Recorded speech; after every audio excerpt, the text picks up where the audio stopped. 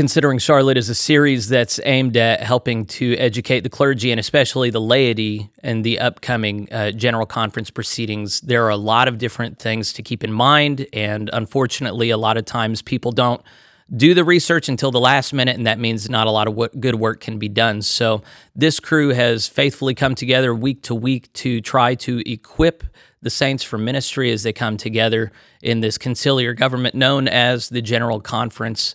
And so there's a lot going on, and there's more than we can possibly do. But we're going to do our level best. If this is your first episode with us, then I'm just the host and moderator. I'm not an expert on these things. I'm not even a United Methodist at this point.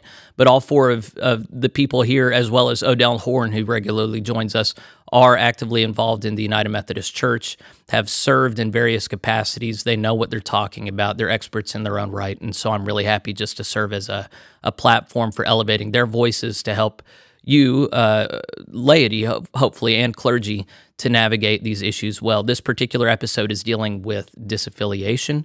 Disaffiliation is the term for local churches or even annual conferences choosing to leave the denomination of the United Methodist Church. There have been a lot of developments in this over the last few years. We'll get the historical overview from Amy here in a little bit, but if I were to summarize where this is, this all has to do with the trust clause and how the denomination can serve as a trustee over every local church and the implications that has when a local church wants out. And so when you're trying to look at leading a cohesive entity, a covenant body as the United Methodist Church, then disaffiliation is a threat to that. So there have been, as I said, a lot of developments to this over the last few years, especially as there's been all this fallout from General Conference 2019.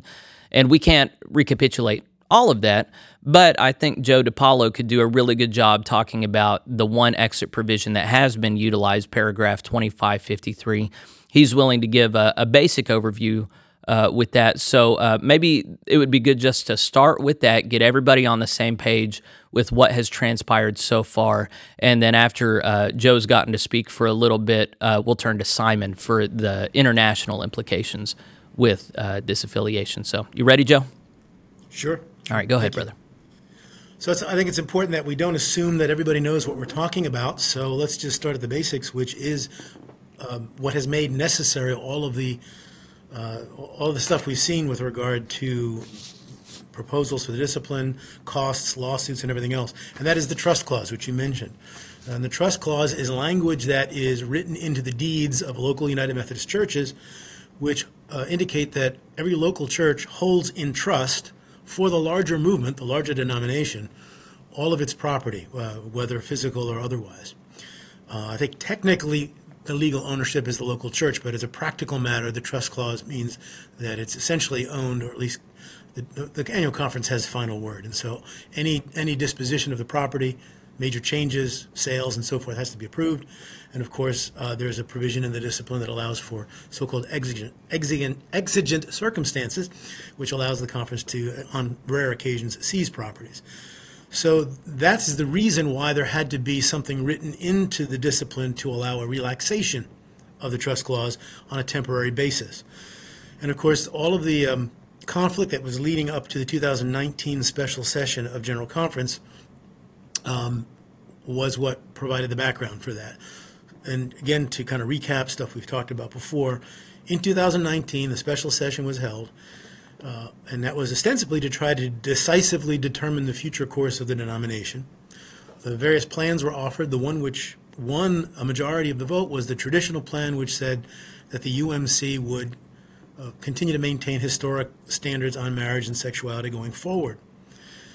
At that General Conference, where I was a delegate, the recognition was made that there would be folks who, for reasons of conscience, would not be able to accept that decision. And so there were several proposals made to include a temporary clause to allow churches to leave with their property, and that is the so-called disaffiliation, paragraph 2553, which we hear so much about.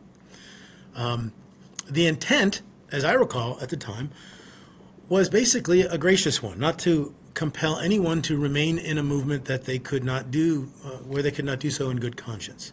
And of course, the irony of it was that the thought at the time was that this was a provision being made to allow more progressive-leaning congregations to leave as a matter of conscience, because it seemed that the traditionalist majority had determined the future course of the denomination. Of course, in the aftermath of St. Louis in 2019, that general conference, it became clear that the progressive folks in the church would not leave, that conferences would not abide by it, the decisions of general conference, and there was a perception on the part of many traditionalists that the more progressive-leaning leadership would essentially force their agenda through, despite the decision of General Conference 2019. And so traditionalist congregations began to use paragraph 2553, as well as a few progressives as well.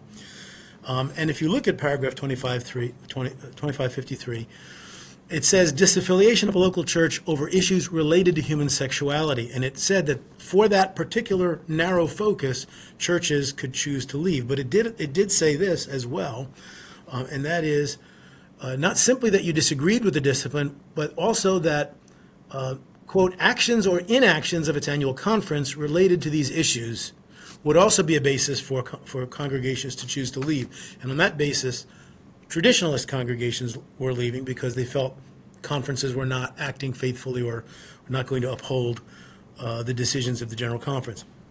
It allowed, so the disaffiliation clause allowed for a so-called limited right to leave for a limited time, and it had an expiration date of December 31st, 2023, which of course just passed about a month or so ago. Of course, no one imagined that there would not be another General Conference between 2019 and now to address whether or not to revisit 2553, extend it, tweak it, change it, or something. Also in the meantime, as you recall, the protocol of reconciliation and grace through separation was released in January of 2020.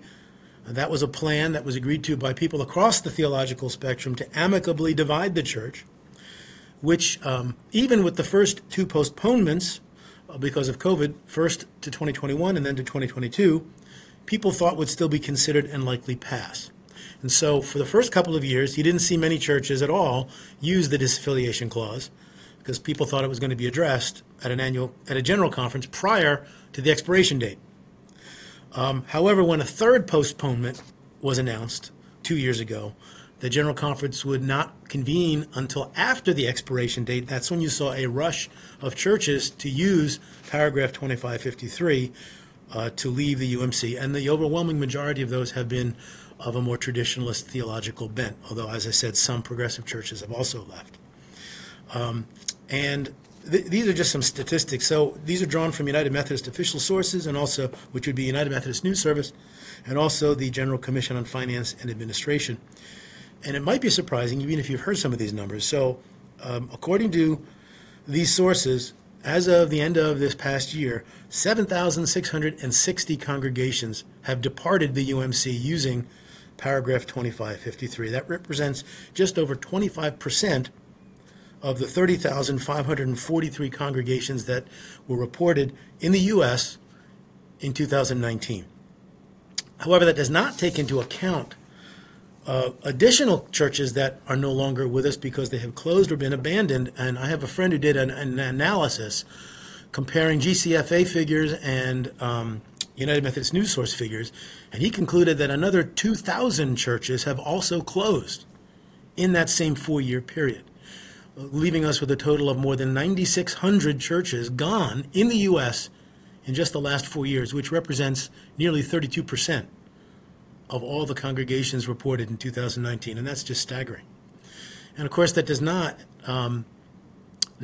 cover additional losses, which I think are still unfolding. There are churches which took disaffiliation votes and fell short, and then half the congregation left, and we don't know what the fallout of that is. There are people who are just leaving, and of course we're dealing with attrition. We're an older denomination. My conference closed 5 churches last June and disaffiliated 5 churches last June. And I've heard since then of another 3 that have had their last service since that time, just in my conference. So I think that we're going to find the actual losses in U.S. membership to be far more than the 25% figure, just counting the numbers of churches.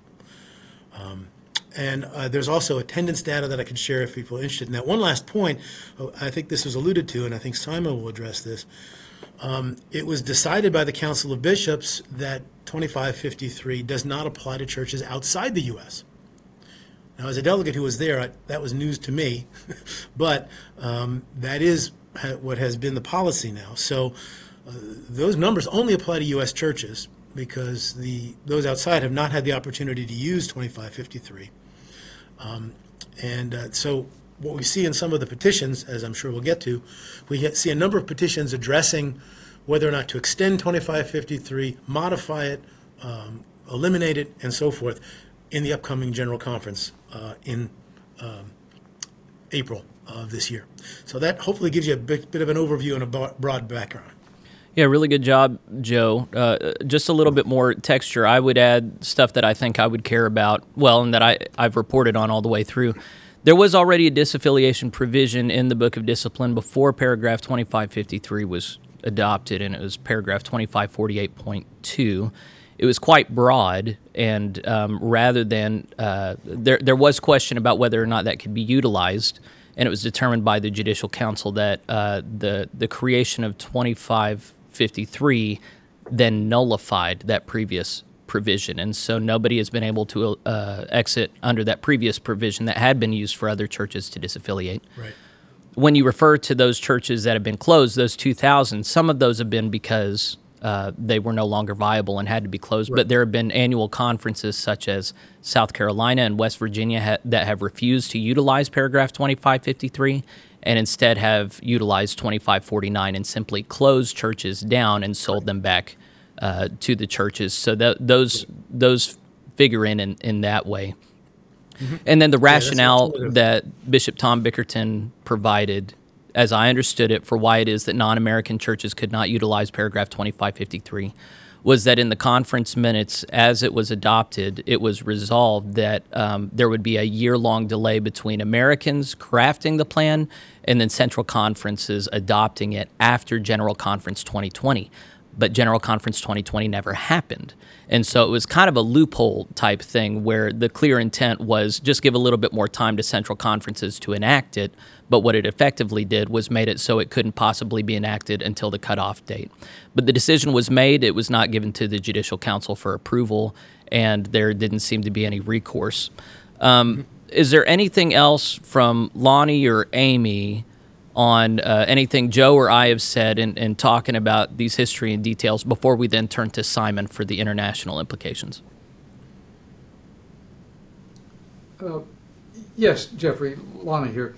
I think it's important to remember that the United Methodist Church and its predecessors have always had a process in place for local churches to disaffiliate. That's not a new concept at all, and neither the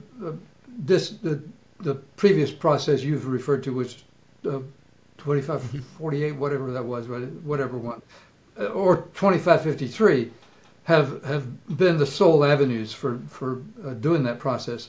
Always the guardian or enforcer, if you want to think of it that way, of the trust clause has been the annual conference with respect to the local church. And so the annual conference has always had the power and authority to dispense with the trust clause as far as its effect on the local church is concerned. And the process up to now, up to this process we're going through now anyway, has been that a local church that wanted to leave and take its property with it simply negotiated with the annual conference authorities, the bishop and the cabinet, about what the terms would be for it to be able to leave. And some of these churches that we're talking about who have recently disaffiliated have in fact used that process rather than 2553. A couple that come to mind immediately are Granger in Indiana and Mount Bethel in North Georgia. These churches did not use 2553 or any other specific paragraph in the discipline, but the whole concept of negotiating with the conference on what the terms would be. Another one, I just remembered, Glide Memorial in California, same thing. That church left under this negotiated process. And so we've had that. And even with the expiration of 2553, that process is still available and could be used by churches that want to. Yeah, you're reminding me as you're talking that for a time it was treated as a serious option that annual conferences could disaffiliate entirely. And it was only once the Judicial Council ruled on it, they said annual conferences do indeed have that right to disaffiliate in their entirety, but because a formal process had not yet been designed, the point was moot, that they couldn't actually disaffiliate. And so I noticed there were a couple petitions that dealt with that in the ADCA for this April. There's also, I think there is a path, though, for central conferences to become autonomous that's still in the discipline, which is a little different. And just, Lonnie, just to follow up on one comment that you made, you're right that there's always been ways for the conference to negotiate with local churches, and that's happened here as well in years past. But the difference here is that this was framed as a right, as a limited right, whereas in the past it's been more of an appeal, I think, where you have, the conference could say no, but this was actually said, no, you have a right to leave in the current context because of the division for a limited period. Language and with less financial consequences too, or negotiated financial consequences, I think, is what the emphasis was on this one. Sure. And I'm glad you brought it to that. Although it's also important to remember. Go ahead, Lonnie. It's also important to remember that the paragraph 2553 has a really important provision that an annual conference can supply additional terms and conditions on disaffiliation. And one of the points of contention over the use of 2553 has been this very piece of it, that some annual conferences have been really aggressive in applying additional terms and conditions. Yeah, Joe is from one of those where I think a 50% property value has been required on top of several other. One of the things about 2553 when it was adopted was that the unfunded pension liabilities would have to be paid, and the people who crafted that had no idea the way that Westpath would end up calculating that would be prohibitively expensive for so many churches. And so a lot of churches, as they looked at paragraph 2553 exit procedures, simply said, there's no way we can afford this, so we're not going to look at the process. So there are just so many different factors involved in this particular thing that have been frustrating all the way along. And the reason we're talking about it now is not, hey, everybody agrees that disaffiliation needs to happen and we're just going to talk about the best path forward. There are very vocal people within the United Methodist Church, such as Mark Holland of Mainstream UMC, who've said disaffiliation needs to end. We need to be done with this. It's not good for the denomination. Everybody is in for good. If they don't like it, they can vote with their feet and leave, but leave their assets with us. And so that's one of the things before the General Conference in a few months is there going to be a new provision for churches that are not happy to participate, or is the sentiment now going to be, heck, we just lost 32% of our churches. We can't lose any more. The door is closed. So with that in mind, let's turn to Simon at this point. And Simon, we'd like to hear your report on how disaffiliation has affected the churches outside of the U.S., and in particular, any that you know about in Zimbabwe or the larger African context. Thank you very much, Jeff.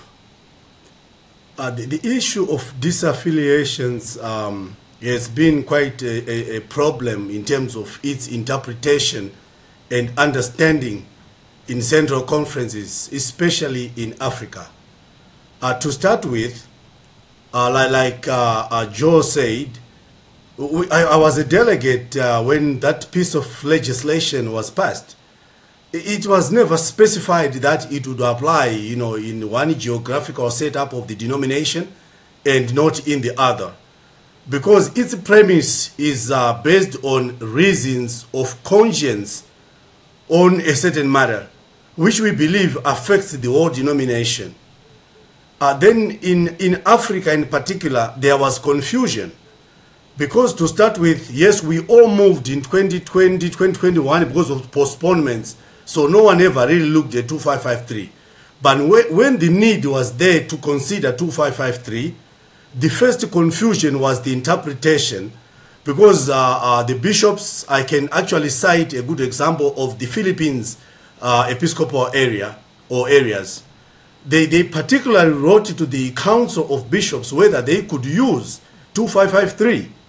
And the president wrote to them that, they decided as the council and agreed unanimously that 2553 was not to be used by the regions outside of America. How they got to that, I'm still to understand. But when the bishops in the Philippines then wrote to their congregations, they said that we can only use 2553 after General Conference 2024, because the interpretation was that central conferences could only use certain pieces after a year following adjournment of the General Conference session. Then we counted 12 months. So it's like their interpretation was we could only use 2553 like in 2025, because 2024 is actually a 2020 General Conference. Then we said, no, but how could we use a piece of legislation that sunsets in 2023? That doesn't happen. So the interpretation was, no, it's supposed to wait for translations to all other languages, blah, blah, blah. But if you go back to the piece of legislation, it clearly states that it takes effect immediately after following adjournment of the 2019 General Conference. So it was supposed to take effect immediately. Of course, generally all other pieces would take effect 12 months after following adjournment because of translations. But this language is there clear that, it was supposed to be effective immediately. Nevertheless, after that, we then tried to ask again, what's happening, because we don't seem to understand that this is for Americans only. I personally raised those questions in the Standing Committee on Central Conference Matters and where I could, because we wanted to understand why we would kind of apply this to one region when the language is not there. And somehow we also felt that why did the Council of Bishops gave their interpretation instead of maybe the Judicial Council to give a declaratory statement or decision? Because I think that was a technical issue that needed the Judicial Council to rule on. So we then got that confusion, and people were told you cannot use 2553, it's not for us. And in other quarters, those who tried to advocate for it were labeled as, people who are trying to destroy the United Methodist Church. So it became something that was like a taboo. You wouldn't talk about it because we were labeled as people trying to destroy the church. Yet there is a provision in our own discipline that allows for that disaffiliation. So people stood there, they got confused, they are being told you can't use it. So we then look at it as a justice issue. As we go to 2024, which is 2020 postponed, we look at it as a fairness and a justice issue. We still feel you cannot convince Africans that 2553 was not meant for them because the language is not there.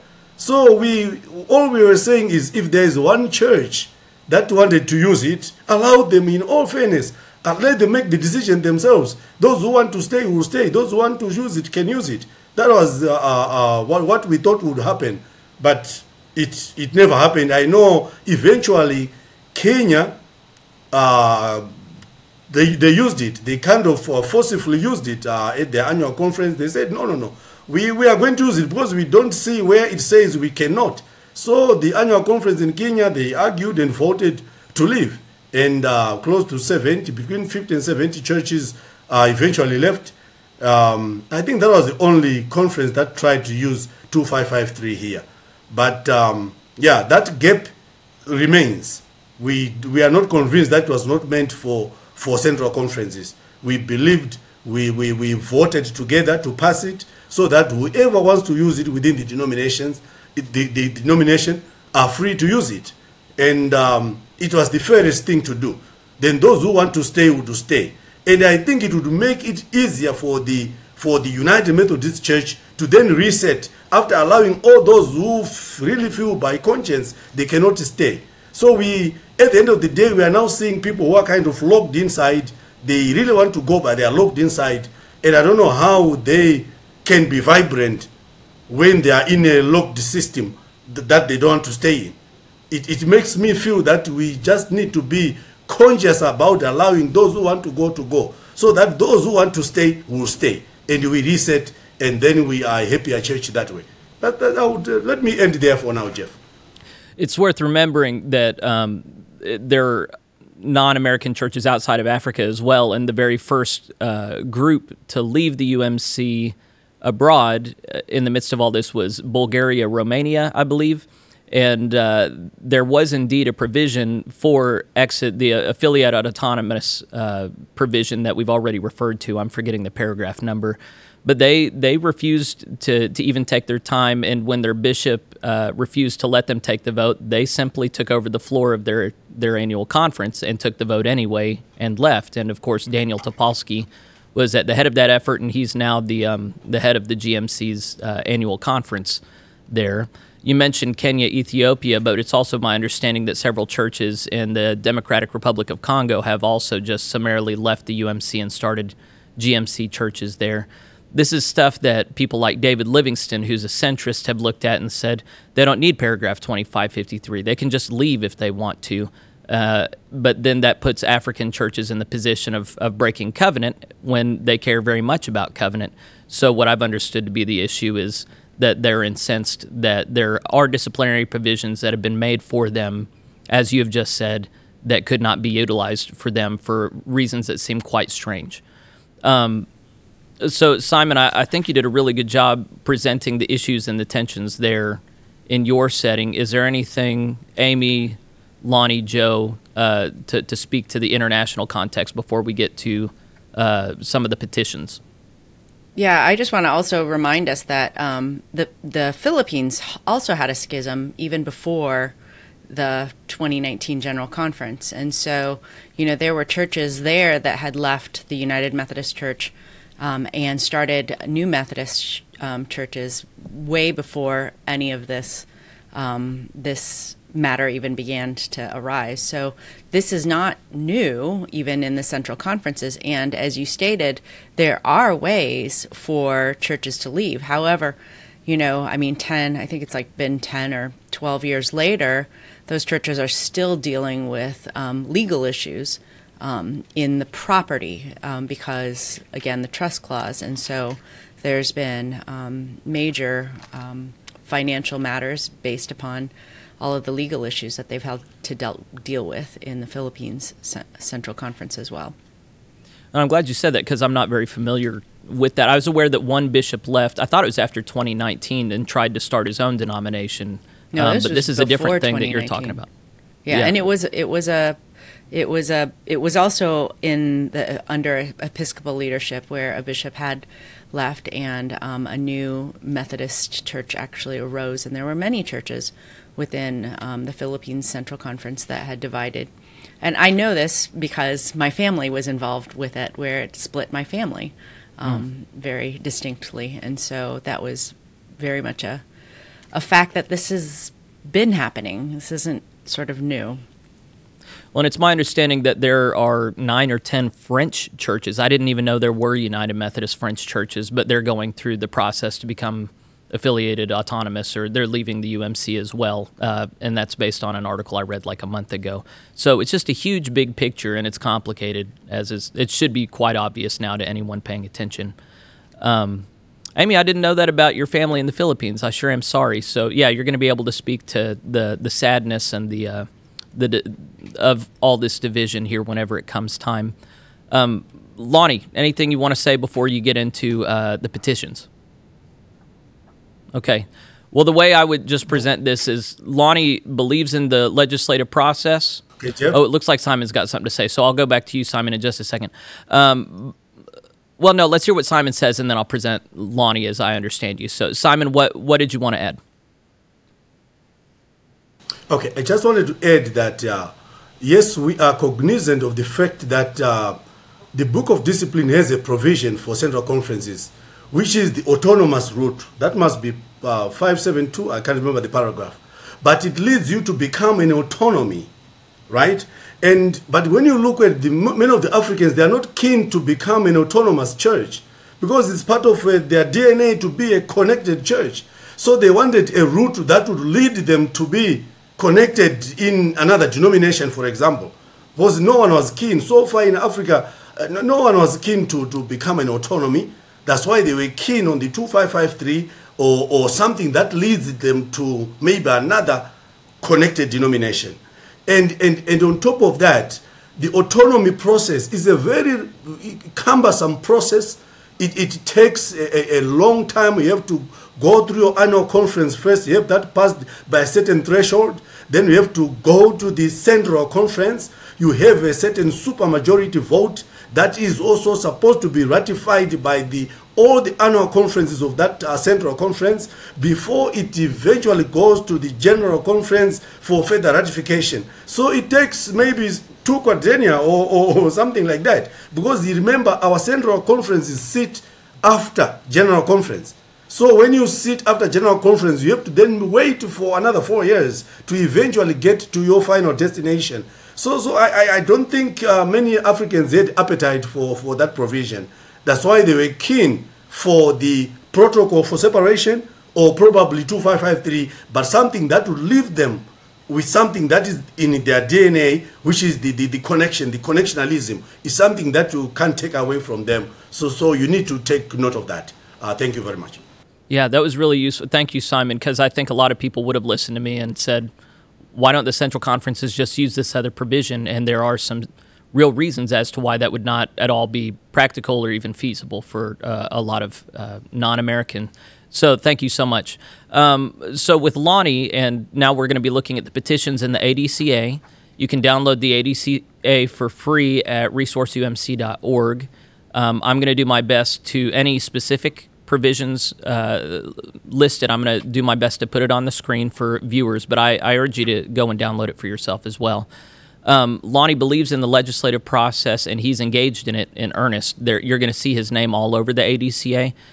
He's presented more than a dozen petitions that I could count, but he's also helped a lot of other people craft their own petitions for no fees or charge whatsoever. He just wants his denomination to be a reflection of the people themselves and not just those with means and know-how. So he's really put himself out there to do this, and he does this as a person who has his own theological convictions around coercive power, but also his own convictions, as we've talked about in previous episodes, about human sexuality and innovations that need to be made there. But he's of the mind that it needs to be done right.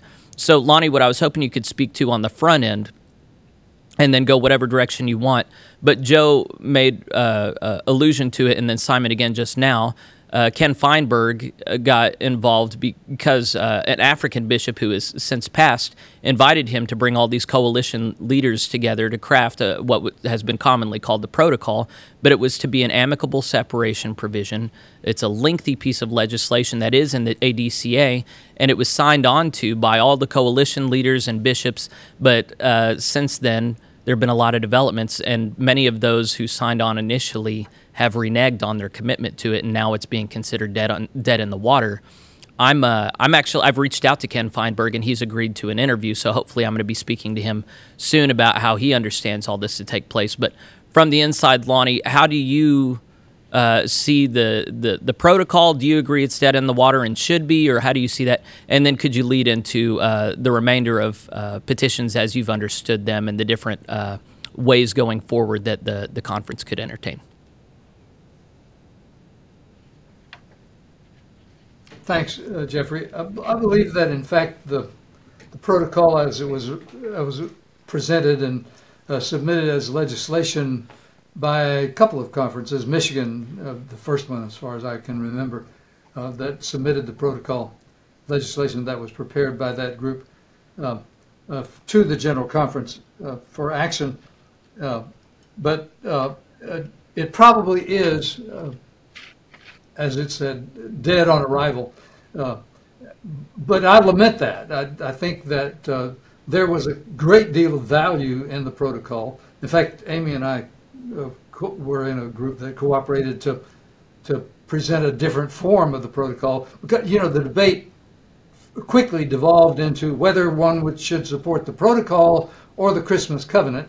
And Amy's and my idea was that, well, why should it be either or? And so, in fact, we participated in a group that submitted a single piece of legislation that came to be called the Alaska Omnibus Proposal that combined the two we removed some of the constitutional requirements from the Christmas Covenant to make that composite.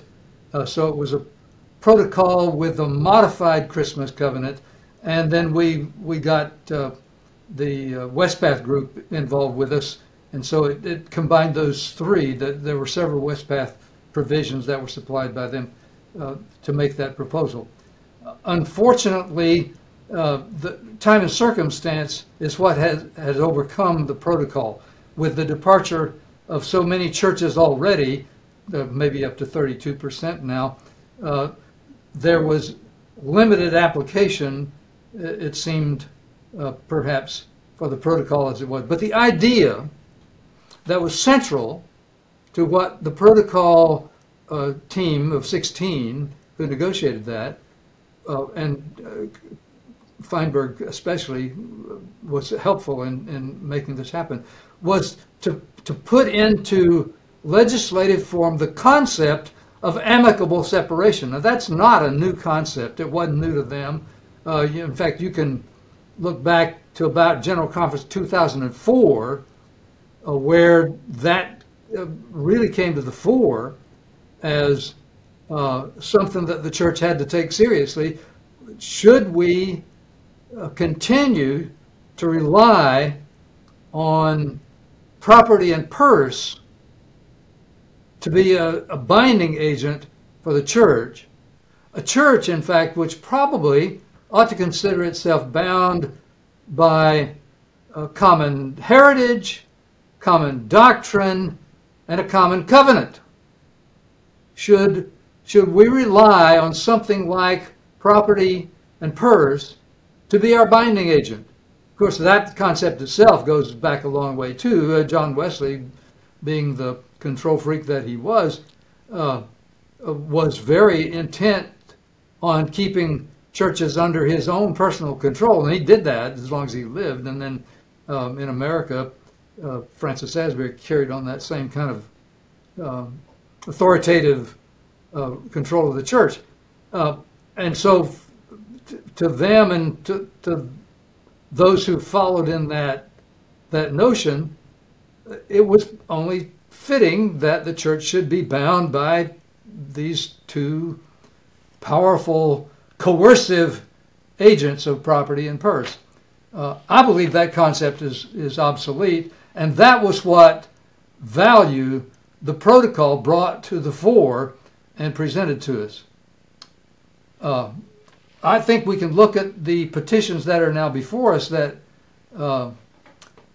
carry on the idea that we established in 2019 of an alternative way to look at the possibility of disaffiliation, to be an enfleshment of the idea of amicable separation. We've got before us now something like about almost 50. My count is actually 47, but I suspect I've missed a few in my compilation of the petitions that deal with disaffiliation, or in some cases reaffiliation. And I think we can put them in categories where there's a batch of petitions that all deal with paragraph 2553, that in one way or another propose to carry on and reinstate 2553, which expired, as Joe pointed out, at the end of December 2023. And they would essentially just say, well, let's just reinstitute that paragraph, and they make some tweaks. Some, in fact, propose in increasing the penalty for withdrawal, and some propose decreasing the penalty for withdrawal. There's another batch of petitions that, in one form or another, say 2553 has expired. It needs to stay expired. We don't need to reinstitute this. And amicable separation is not something we're for. We like the trust clause and its power to keep us together. Then we've got a couple of proposals, 3 I think actually, that would call for the protocol to go forward. I think it's fair to say, well, anything's fair in this kind of war, but the petitions that I think ought to draw the most attention here are a couple that I submitted, for one thing, and then extremely parallel petitions that came from Liberia, from a couple of individuals in Liberia, actually, from Jerry Kula and from Julius Nelson. One petition calls for a reinstituting with significant changes of paragraph 2553, which would empower local churches to continue to be able to disaffiliate, and another petition that would call for putting into the discipline provisions for the exercise of an annual conference's constitutional right to disaffiliate. The Judicial Council ruling on this matter of annual conferences is worth a little bit of explanation here because it was confusing. And I kind of think actually they were confused when they were doing this. What the Judicial Council actually said was that an annual conference has a right to vote to withdraw from the United Methodist Church. And then in a subsequent decision, in an attempt to clarify what it meant there, which I don't think added any clarity, just muddied the water some more, was it said that an annual conference could not exercise this right until the General Conference had put in place a process by which it could do this, exercise its right. And it's still astounding to me that the Judicial Council could say, in effect, that an annual conference has a right to vote to do something, but that something wasn't something that an annual conference could actually do. It could vote to do that, but it couldn't do it. That's bizarre in my judgment, and so I'm still not at all clear on how that makes any sense. But that's where we are. The Judicial Council says that an annual conference has authority or has the right to vote to withdraw, but it can't withdraw, or it can't even exercise this right to vote to withdraw. And mind you, it bases this in the constitutional reserved powers of an annual conference. But it can't do this until the General Conference puts in place a process. So the petitions that deal with this annual conference withdrawal, disaffiliation, are just a matter of putting in place a process that the Judicial Council already says can be done by the General Conference to empower an annual conference to exercise a right it possesses by way of constitutional power to withdraw. So that's kind of where we are with these petitions. And like I say, almost 50 of them, probably 50 if you count the ones I missed, that deal with this in one way or another on one side. And to be clear, Lonnie, you've submitted how many petitions dealing with this directly? I submitted 2, one to empower local churches. And mind you, I think 2553 was always the wrong place in the discipline to put this with respect to local churches. So not only am I proposing to carry on with the idea of local church authority to disaffiliate on a theological basis, of amicable separation, but I've proposed that we put it over where it belongs in the section of the discipline that deals with local churches. Yeah, the section in which. And I've also submitted a petition to authorize annual conferences to exercise their constitutional right to vote to withdrawal. But then I've also got another petition that I think is even more fundamental, but has almost no chance to pass. But it's an idea that needs to be kept in mind, and that is, I believe that the trust clause is a mistake going all the way back to John Wesley, and we ought to do away with it. And I've got a petition in to do that, and I hope at least get some conversation. Lonnie, if you get your way, then the United Methodist Church is going to have no choice but to just be a coalition of the willing. That just sounds terrible. I don't know why you would do that to them. So, there's a lot for me to take in. You made clear that there were 2 Africans that had also submitted petitions dealing with this, Jerry Kula and Nelson. I'm forgetting the other name. How would you characterize?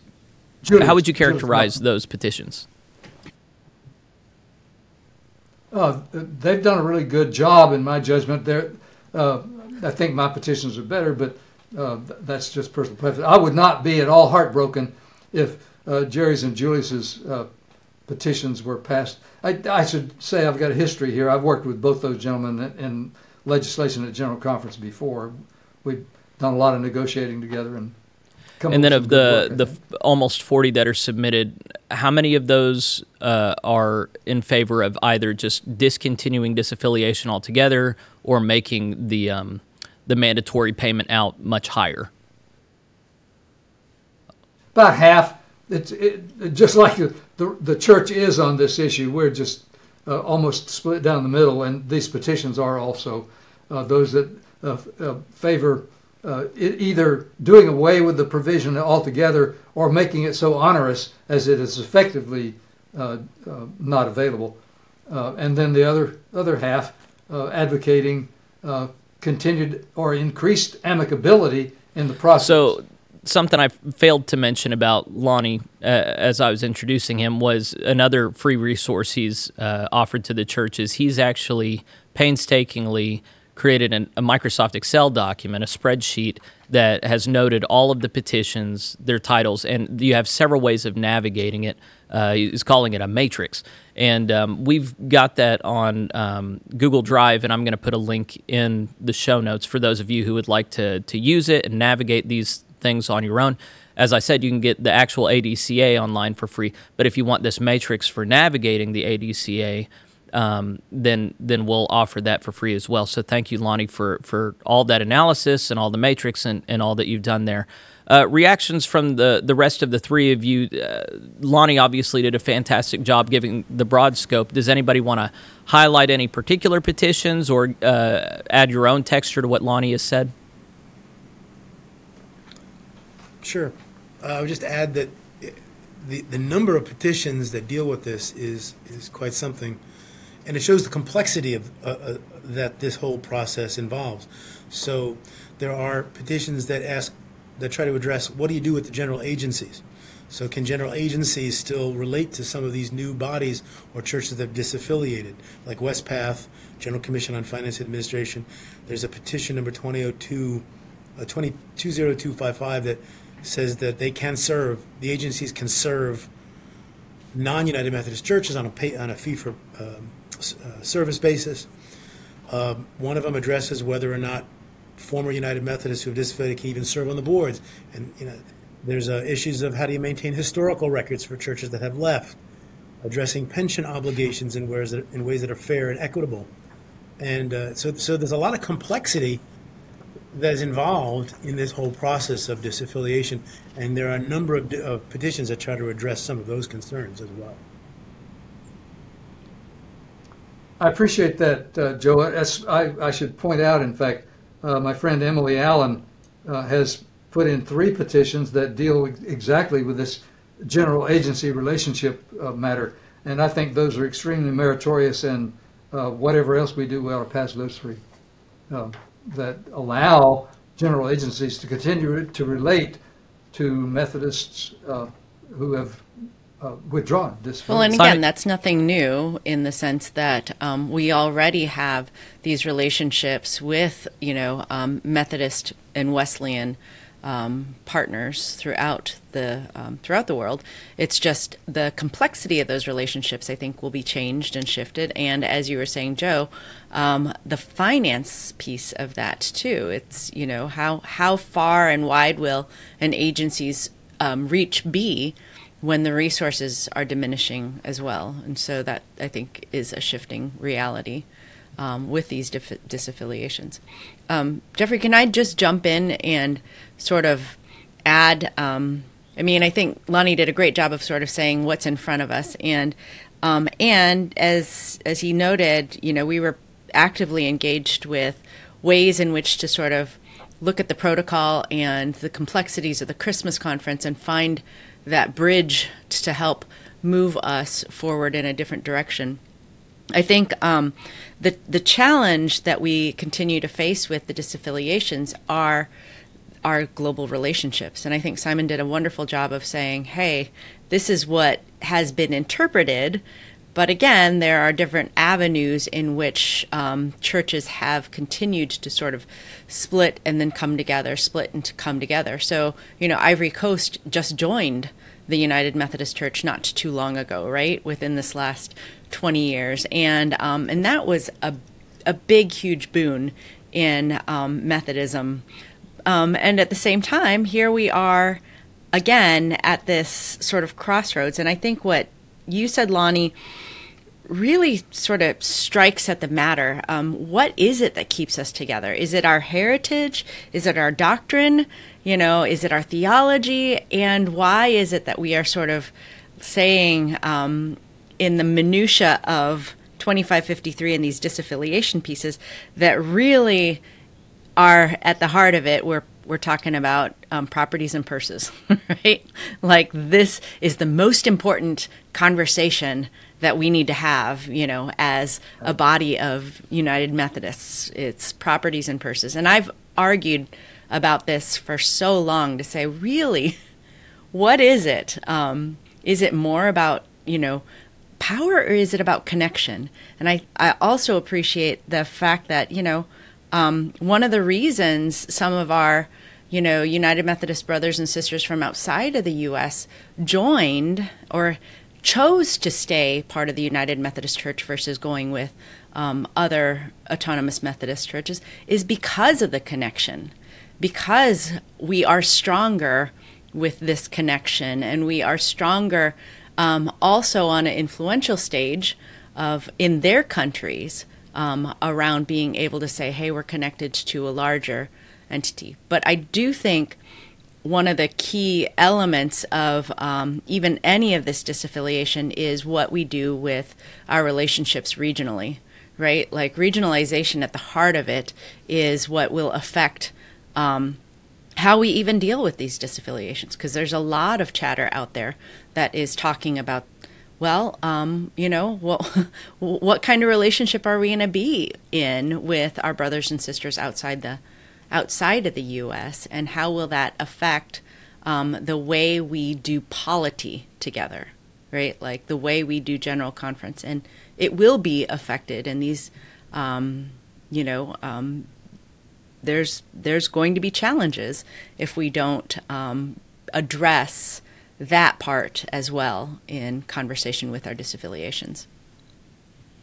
Yeah, the connection I know that's not piece for this one, but the connection piece is so important, and it's something that now the GMC is having to navigate, because a lot of people, I didn't want to believe it was true. A lot of churches disaffiliated, and we wanted to imagine that this ethos of connectionalism would continue on the other side, but it turns out a lot of churches really just wanted to go independent and have control of their own stuff, which is fundamentally un-Methodist. But then for others like me, and I would point viewers, and then any of you who haven't seen it, I got to interview Maria Dixon Hall, who's a liberal centrist from Texas yesterday. We published it, and kind of sussed out, for people like me who do love connection, why was it that the UMC just became untenable? And in light of the fact that for people like me, it did become untenable, that's where this conversation comes in, is do we want to restrict people's ability to leave with their assets in tow, or does this need to be a coalition of the willing, knowing that that comes at a much greater cost? So, Amy, I did want to come back to you here in a minute, but I did notice, Simon, that you unmuted yourself a couple minutes ago, and I was thinking that you had something to say before we turn to Amy.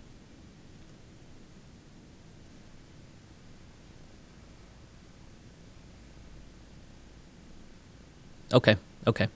Well, so, Amy, I knew that you've already told us you have a unique perspective. Your family has experienced a lot of this turmoil being spread across the U.S. and the Philippines. But professionally also, you have spent decades of your life trying to build up the connection of the United Methodist Church. It's been a professional and personal and spiritual thing for you to build up a connection worth having, and I think everybody knows that and sees that.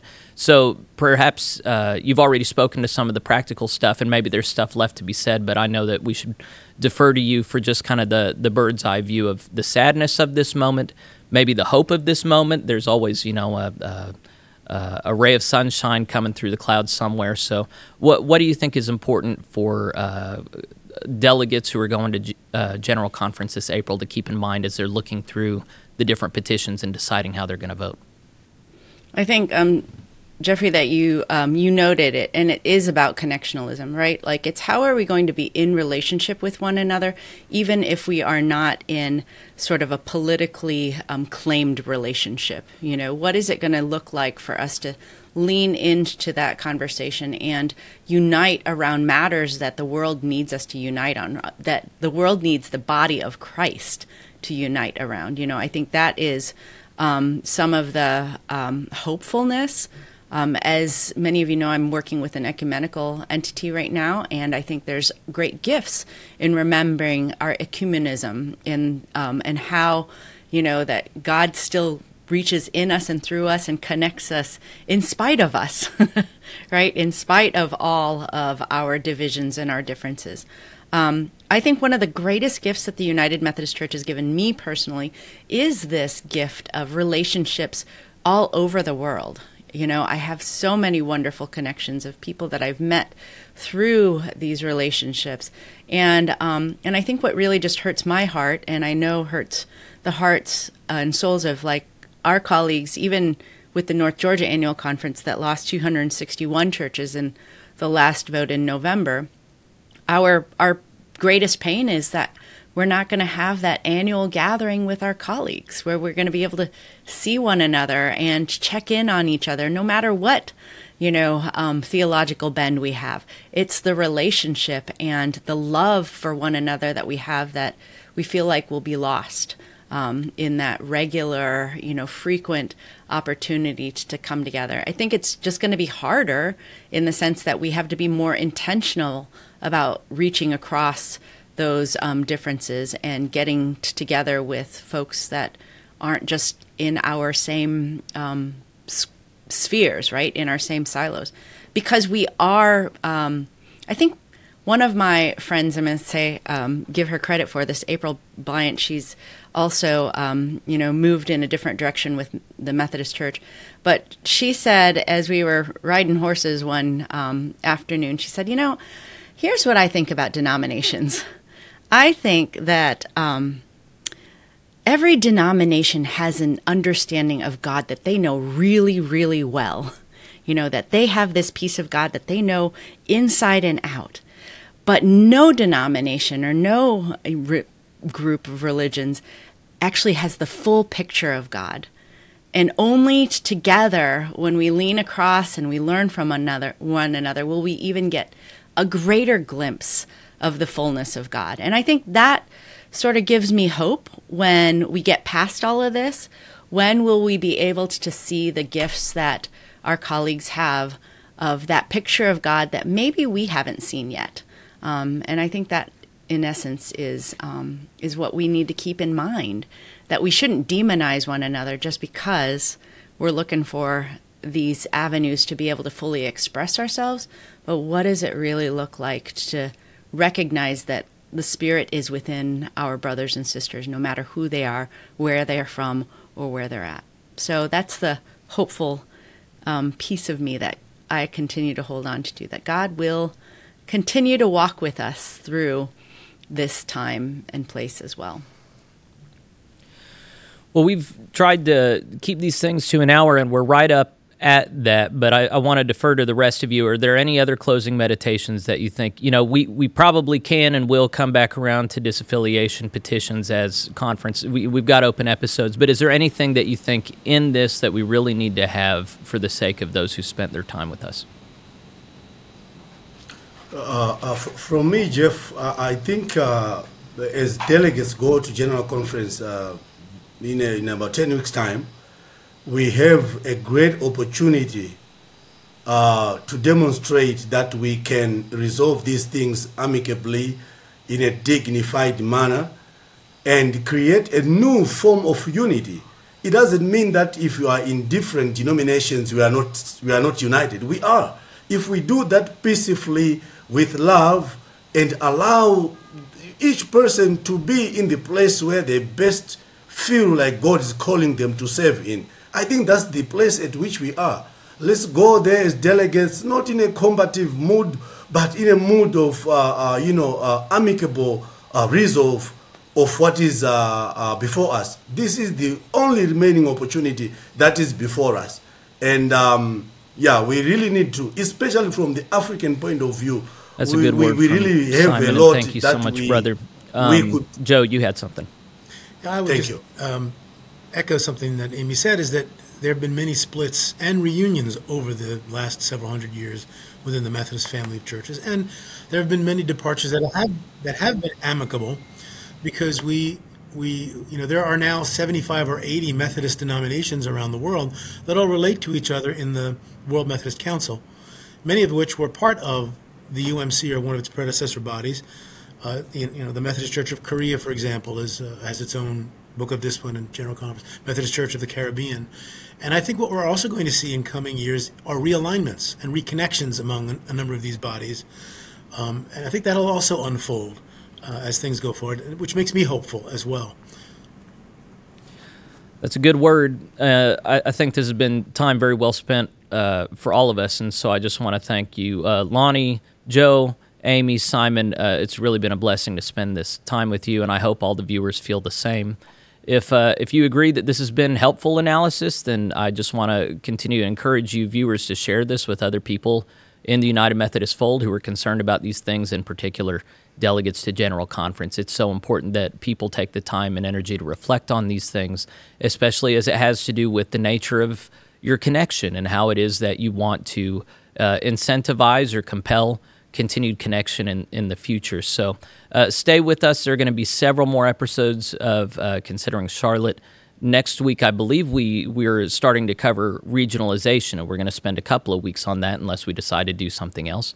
So stick with us. Make sure to subscribe to Plain Spoken, and then if you have any thoughts about how it is that we can do these segments better for the good of the United Methodist Church, make sure to email us at plainspokenpod@gmail.com. So thank you for spending time with us. We ask God's blessing upon you and the United Methodist Church, and we'll look forward to seeing you next week.